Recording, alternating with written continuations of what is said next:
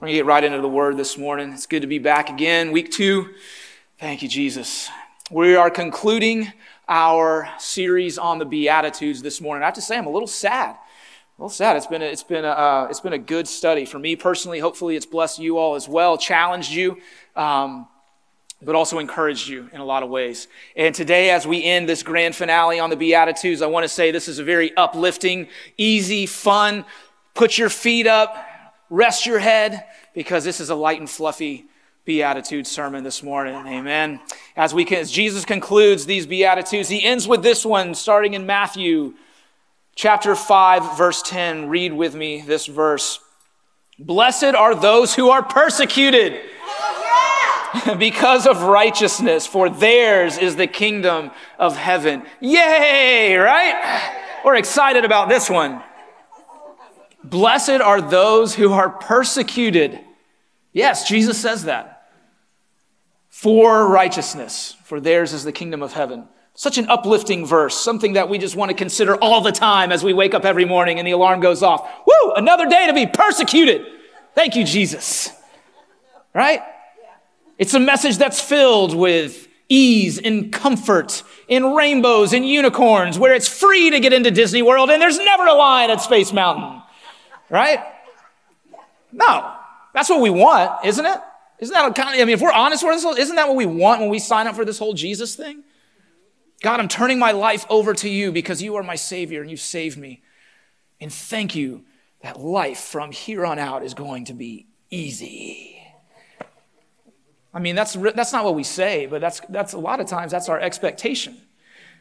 But here's what we need to know and we need to understand. Jesus saved us from hell, but he promised us trouble on earth. Okay? He did. John 16:33 says, for in this world you will have trouble, but take heart, I have overcome the world. All right? And when he says this, we need to know why he's saying it, first of all.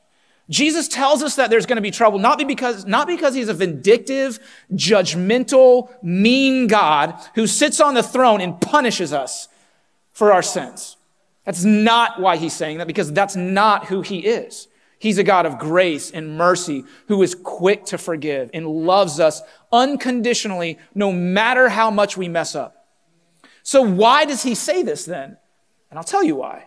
Because Jesus ain't no dummy is why. Because when you fill the earth and the world with a whole bunch of sinners who interact and who are selfish at our core and who make mistakes all the time, the result of that is trouble.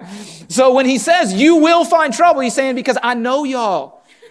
You're going to create a mess for one another. That's why I'm here. All right? But take heart. I have overcome the world. And if we're really looking at this verse, what Jesus is doing is he's making a very clear distinction here. A very clear distinction that goes right to this last beatitude about persecution. He's saying, in the world, you will have trouble. So there's the world, but take heart, I have overcome the world. So we have the world and we have Jesus.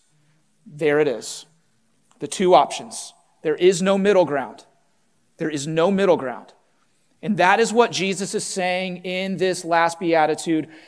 Blessed are those who are persecuted for righteousness, for theirs is the kingdom of heaven. And I'm going to go ahead and give you the ending right now. What Jesus is talking about, when he's talking about those who are persecuted, it's those that choose Jesus over the world. Those that choose Jesus over the world. And because here, I want to pause real quick before we go any further. I'm already jumping ahead because I'm excited about this sermon this morning. It says because of righteousness, okay?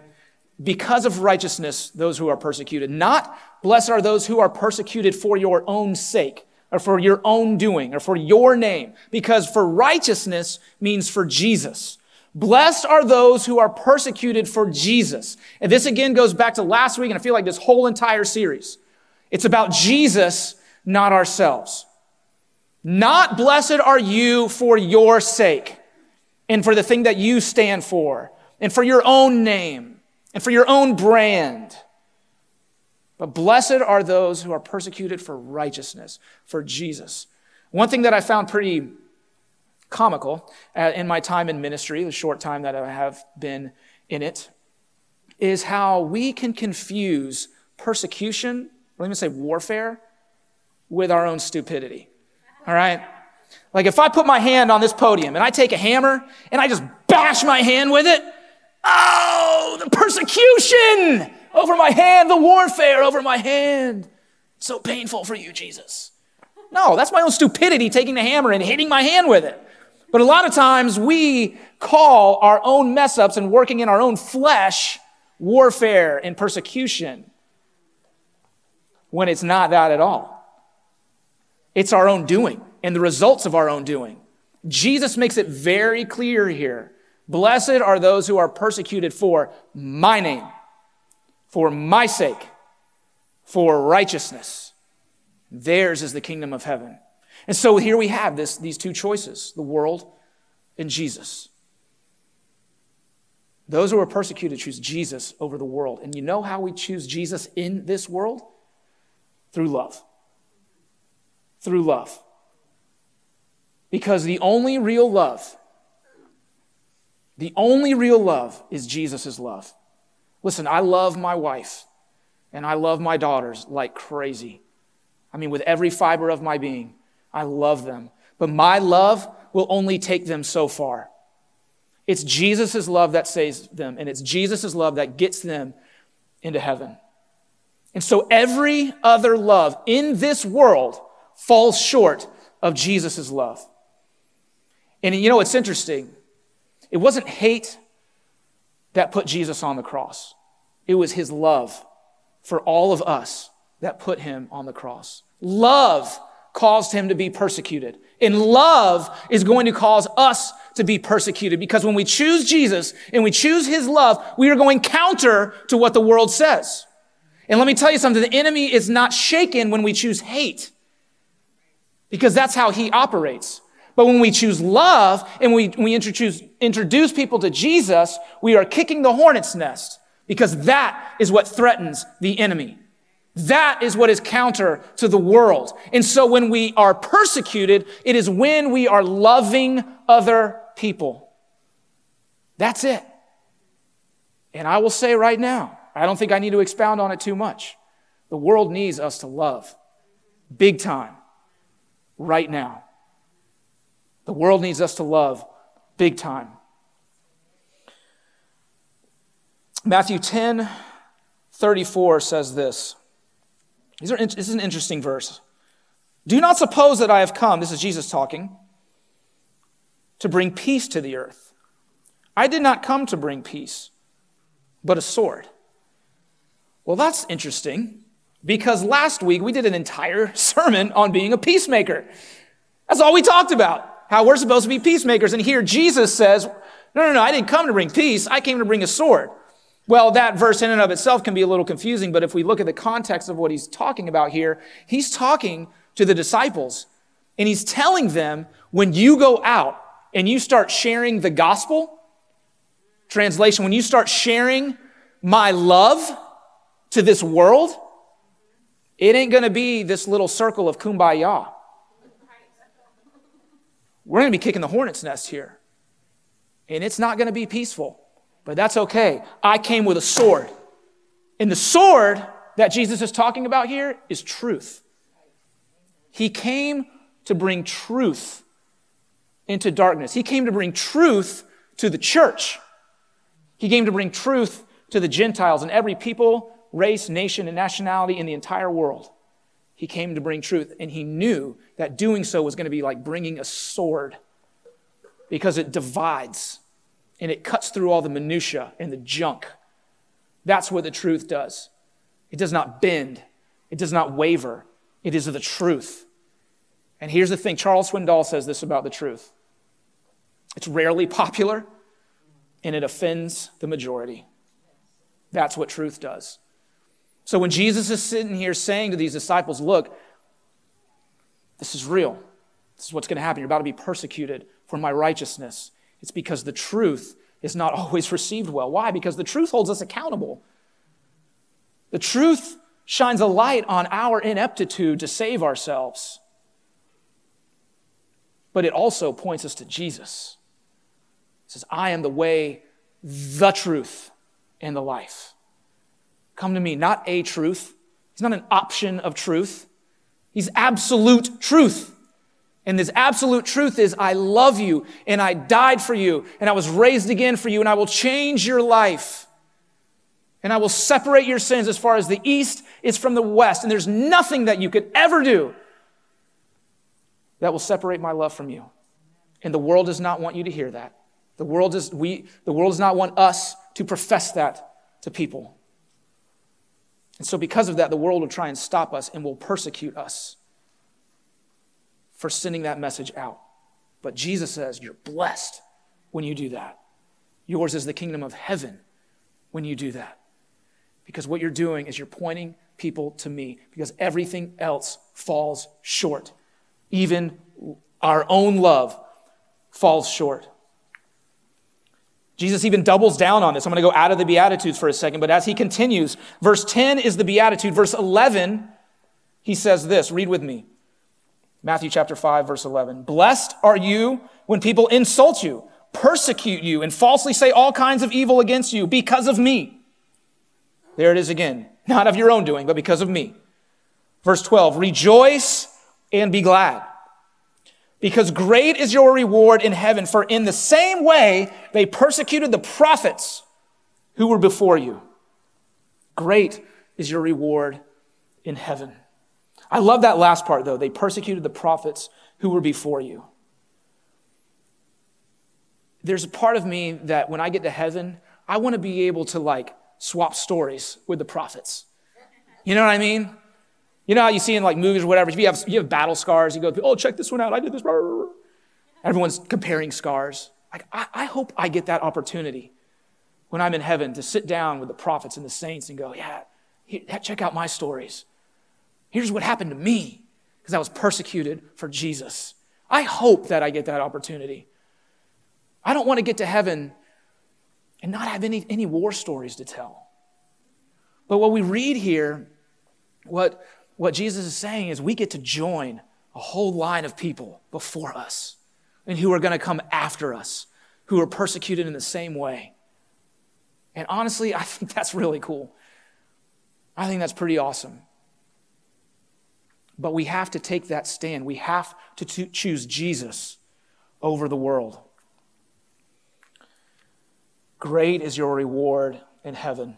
We can't lose sight of that. Matthew 6:19 says, do not store up for yourselves treasures on earth where moths and vermin destroy and where thieves break in and steal, but store up for yourselves treasures in heaven where moths and vermin do not destroy and where thieves do not break in and steal. For where your treasure is, there your heart will be also. No treasure on earth. Nothing. Shad Khan's yacht does not compare to the treasures in heaven that are waiting for us. We need to consider that because it can be hard. It can be really hard at times to choose Jesus over the world because the world a lot of times can look shiny and new and have the new car smell and all that stuff. And you can compare your life to someone else's and get off track real quick. And we can start wanting to choose the world. Jesus is saying, no. Great is your reward in heaven. It's in heaven where you have your reward. And here's what we need to understand. Life is short. Eternity is long. All right, it's really that simple. Life is really short. Eternity is long. We a lot of times approach it the other way around. James 4:14 says, what is your life? You are a mist that appears for a little while and then vanishes. Now, I have a confession to make. Something that kind of got skated over a little bit because of the pandemic. My birthday was during it, and I turned 40. All right, yeah, y'all are hooting and hollering. I'm crying in the corner. He's one of us now. Yes. I got old real quick. I mean, we had our graduation for our seniors on Friday, and our commencement speaker, Dr. Messany, said, he made the point, look, you were in first grade 2 hours ago, and now you're graduating. It's the same thing, And I just, as I'm 40, I'm looking back going, my goodness, I mean, my buddy Mike, who plays lead guitar for us, I can think like this to back when we were on Lakeside Drive playing baseball. We were 6 years old. It feels like yesterday. It's crazy. And I just want to say for all those out there who have been so faithful to point out to me all the gray hair that's coming in, thank you. Thank you. Because, I haven't looked in a mirror in like 7 years. So I've been totally unaware that my gray hair is coming in. So praise God for your astute observations and your willingness to share that with me as I've turned 40 and getting older. Thank you, Jesus. It's coming in pretty good. Thank you. I don't know what to say to that. But man, it goes quick. It goes quick. My daughter's about to be 8. I'm getting old fast, but my kids are getting old real fast. And I don't like that. I'll take 40 all day long. I don't want my kids getting older. That's the tough one to swallow. But it happens quick. And so we have to ask, what are we doing with this life? What are we choosing with this life that is so short? It's like a vapor. It's like a mist. It's here today and it's gone. What are we doing with it? Are we choosing the world? Are we choosing Jesus? Do we think life here on earth is long and eternity is short? Or is this life short and eternity is long? Do we want treasures on earth or do we want a reward in heaven? Choosing Jesus means choosing love, and it means pointing people to Jesus. And a lot of times that means sometimes just the persecution is laying ourselves aside. It's not even attack a lot of times. It's just getting out of the way. And pointing people to Jesus in church, family. We got to point people to Jesus. This world is broken. It is broken and it is hurting and it's crying out for Jesus. Are we going to point the world to Jesus? Or are we going to choose the world? This can be I was preparing this and I was going, God, this is a tough call. This is big. And all I kept thinking about is how many times I've fallen short. I mean, my life growing up, I chose the world way more than I chose Jesus. And I think in high school, my reputation was not someone that loved Jesus. It was just someone that didn't go to parties. But did people know I went to church every Sunday and played in the band here when I was in high school? Not really. Hardly any, if at all. I just covered that up. And if we look at this challenge that Jesus puts before us, we can get really discouraged because it's hard. But what we need to understand is Jesus doesn't give us one shot. We are building a foundation in Him every day. Building that relationship with Him every day that will get us to the point where we just here I am, I'm on stage and I'm screaming Jesus to people. I'm not the same that I was in high school. Thank you, Jesus. Except my hair, I'm going to go back to that. But I'm not the same person. And Jesus didn't say, well, you screwed up then, so you can't have it now. He was patient with me. And He's patient with all of us. There's no better example, in my opinion, than what we read in Luke chapter 22. It's the story of Peter, and it's the night of Jesus' arrest. Read with me starting in verse 54 of Luke 22. It says, then seizing him, talking about Jesus, they led him away and took him into the house of the high priest. Peter followed at a distance, and when some there had kindled a fire in the middle of the courtyard and had sat down together, Peter sat down with them. A servant girl saw him seated there in the firelight. She looked closely at him and said, this man was with him. But he denied it. Woman, I don't know him, Peter said. A little later, someone else saw him and said, you also are one of them. Man, I am not, Peter replied.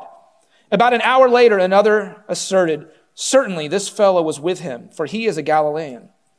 Peter replied, man, I don't know what you're talking about. Just as he was speaking, the rooster crowed. The Lord turned and looked straight at Peter. Then Peter remembered the word of the Lord had spoken to him. Before the rooster crows today, you will disown me 3 times. And he went outside and he wept bitterly. In the moment where Jesus needed a friend the most, as he's being arrested, Peter chose the world. He said, no, I don't know that guy. I'm going to choose the world because it feels safer. And I'm scared of the persecution that might come on me if I choose Jesus. And Jesus, in that moment, he could have said, that's it, Peter. 3 years I was with you. You walked on water. You saw all the miracles. And you still choose the world? I needed you. In my greatest moment of distress, I needed you. And you chose the world over me. But Jesus didn't do that. He was patient with Peter. And he knew that he was building something in him. And if we fast forward in Scripture to Acts chapter 2, we see what Jesus does through Peter. Starting in verse 38, it says, Peter replied, he's preaching in this moment. He says, repent and be baptized, every one of you, in the name of Jesus Christ for the forgiveness of your sins. And you will receive the gift of the Holy Spirit. The promise is for you and your children and for all who are far off, for all whom the Lord our God will call. With many other words, he warned them and he pleaded with them, save yourselves from this corrupt generation. Those who accepted his message were baptized, and about 3,000 were added to the number that day. Same guy. Same guy. The same one who in Jesus' greatest moment of need said, I don't know him. On Pentecost Sunday, said, repent and turn from the world and turn to Jesus. And he preached this powerful message, not in fear, but in front of any and everyone who would see. He proclaimed the name of Jesus, and 3,000 were saved. Jesus didn't hold it against him what happened on the night of his arrest. Say, I can't use you anymore.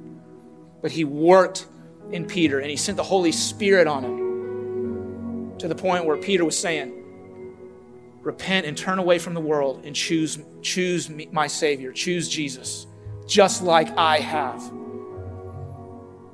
And he was willing to be persecuted. But you know what's interesting about these two stories? It's when Peter chooses the world where he weeps bitterly. You notice that?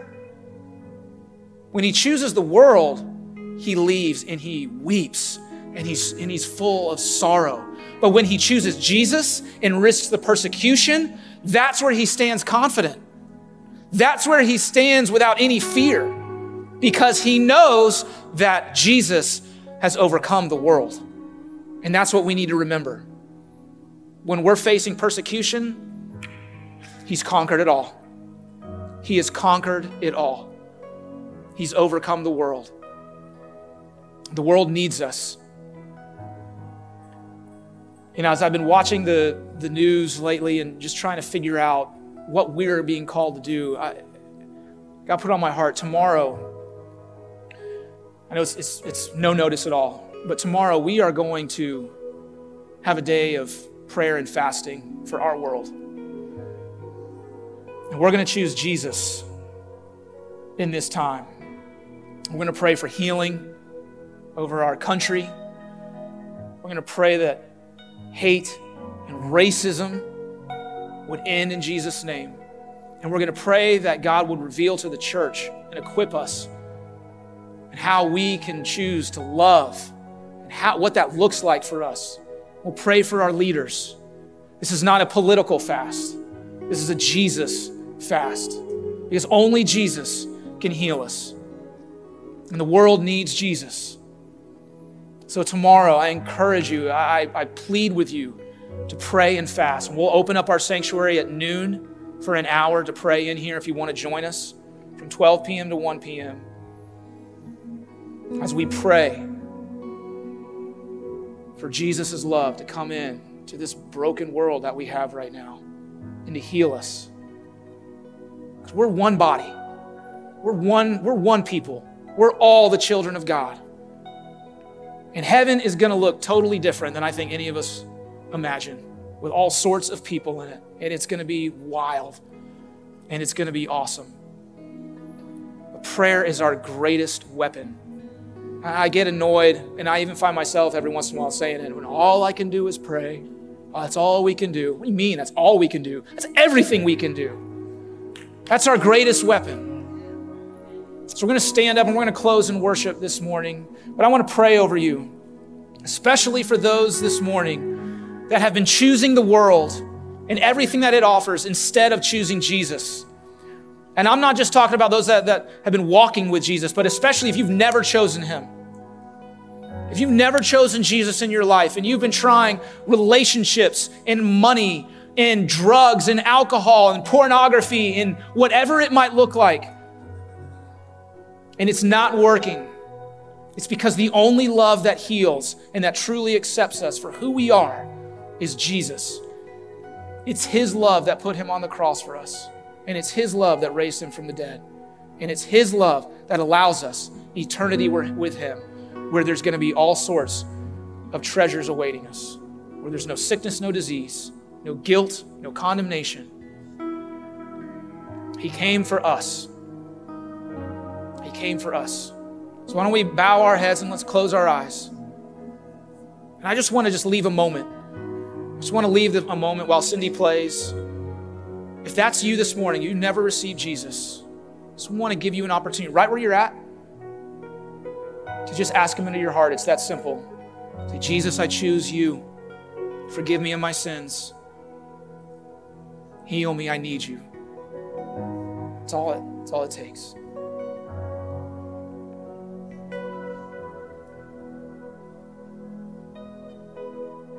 Thank you, Lord. Thank you, Jesus. Father, we love you. God, forgive us when we've chosen the world over you. God, also forgive us when we've let those mistakes linger way too long, when you've already moved on and you want to use us, God. Forgive us for not letting go of our own mistakes. Help us to do that, Father. As you forgive us, help us to let those things go and look forward and not backwards. God, help us right now to choose you and to spread your love, your healing love, your powerful love, your forgiving love, your gracious love to this world that needs it. God, today we pray for our country. We pray for this world that is broken, that needs you, Lord. Help the church, Father. Help the church, God, that we are a part of, now more than ever, to proclaim the name of Jesus.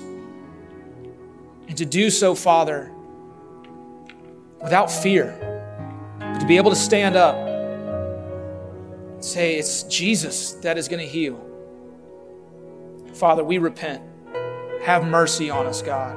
Have mercy on this country, on our leaders, God. And heal us, Father. God, help us, Jesus, to love our neighbors. Help us, Father. We love you, Lord. We thank you, God, that you are patient with us. And you're going to see us through, Father. God, I just pray for anyone in here that's walking through a hard time.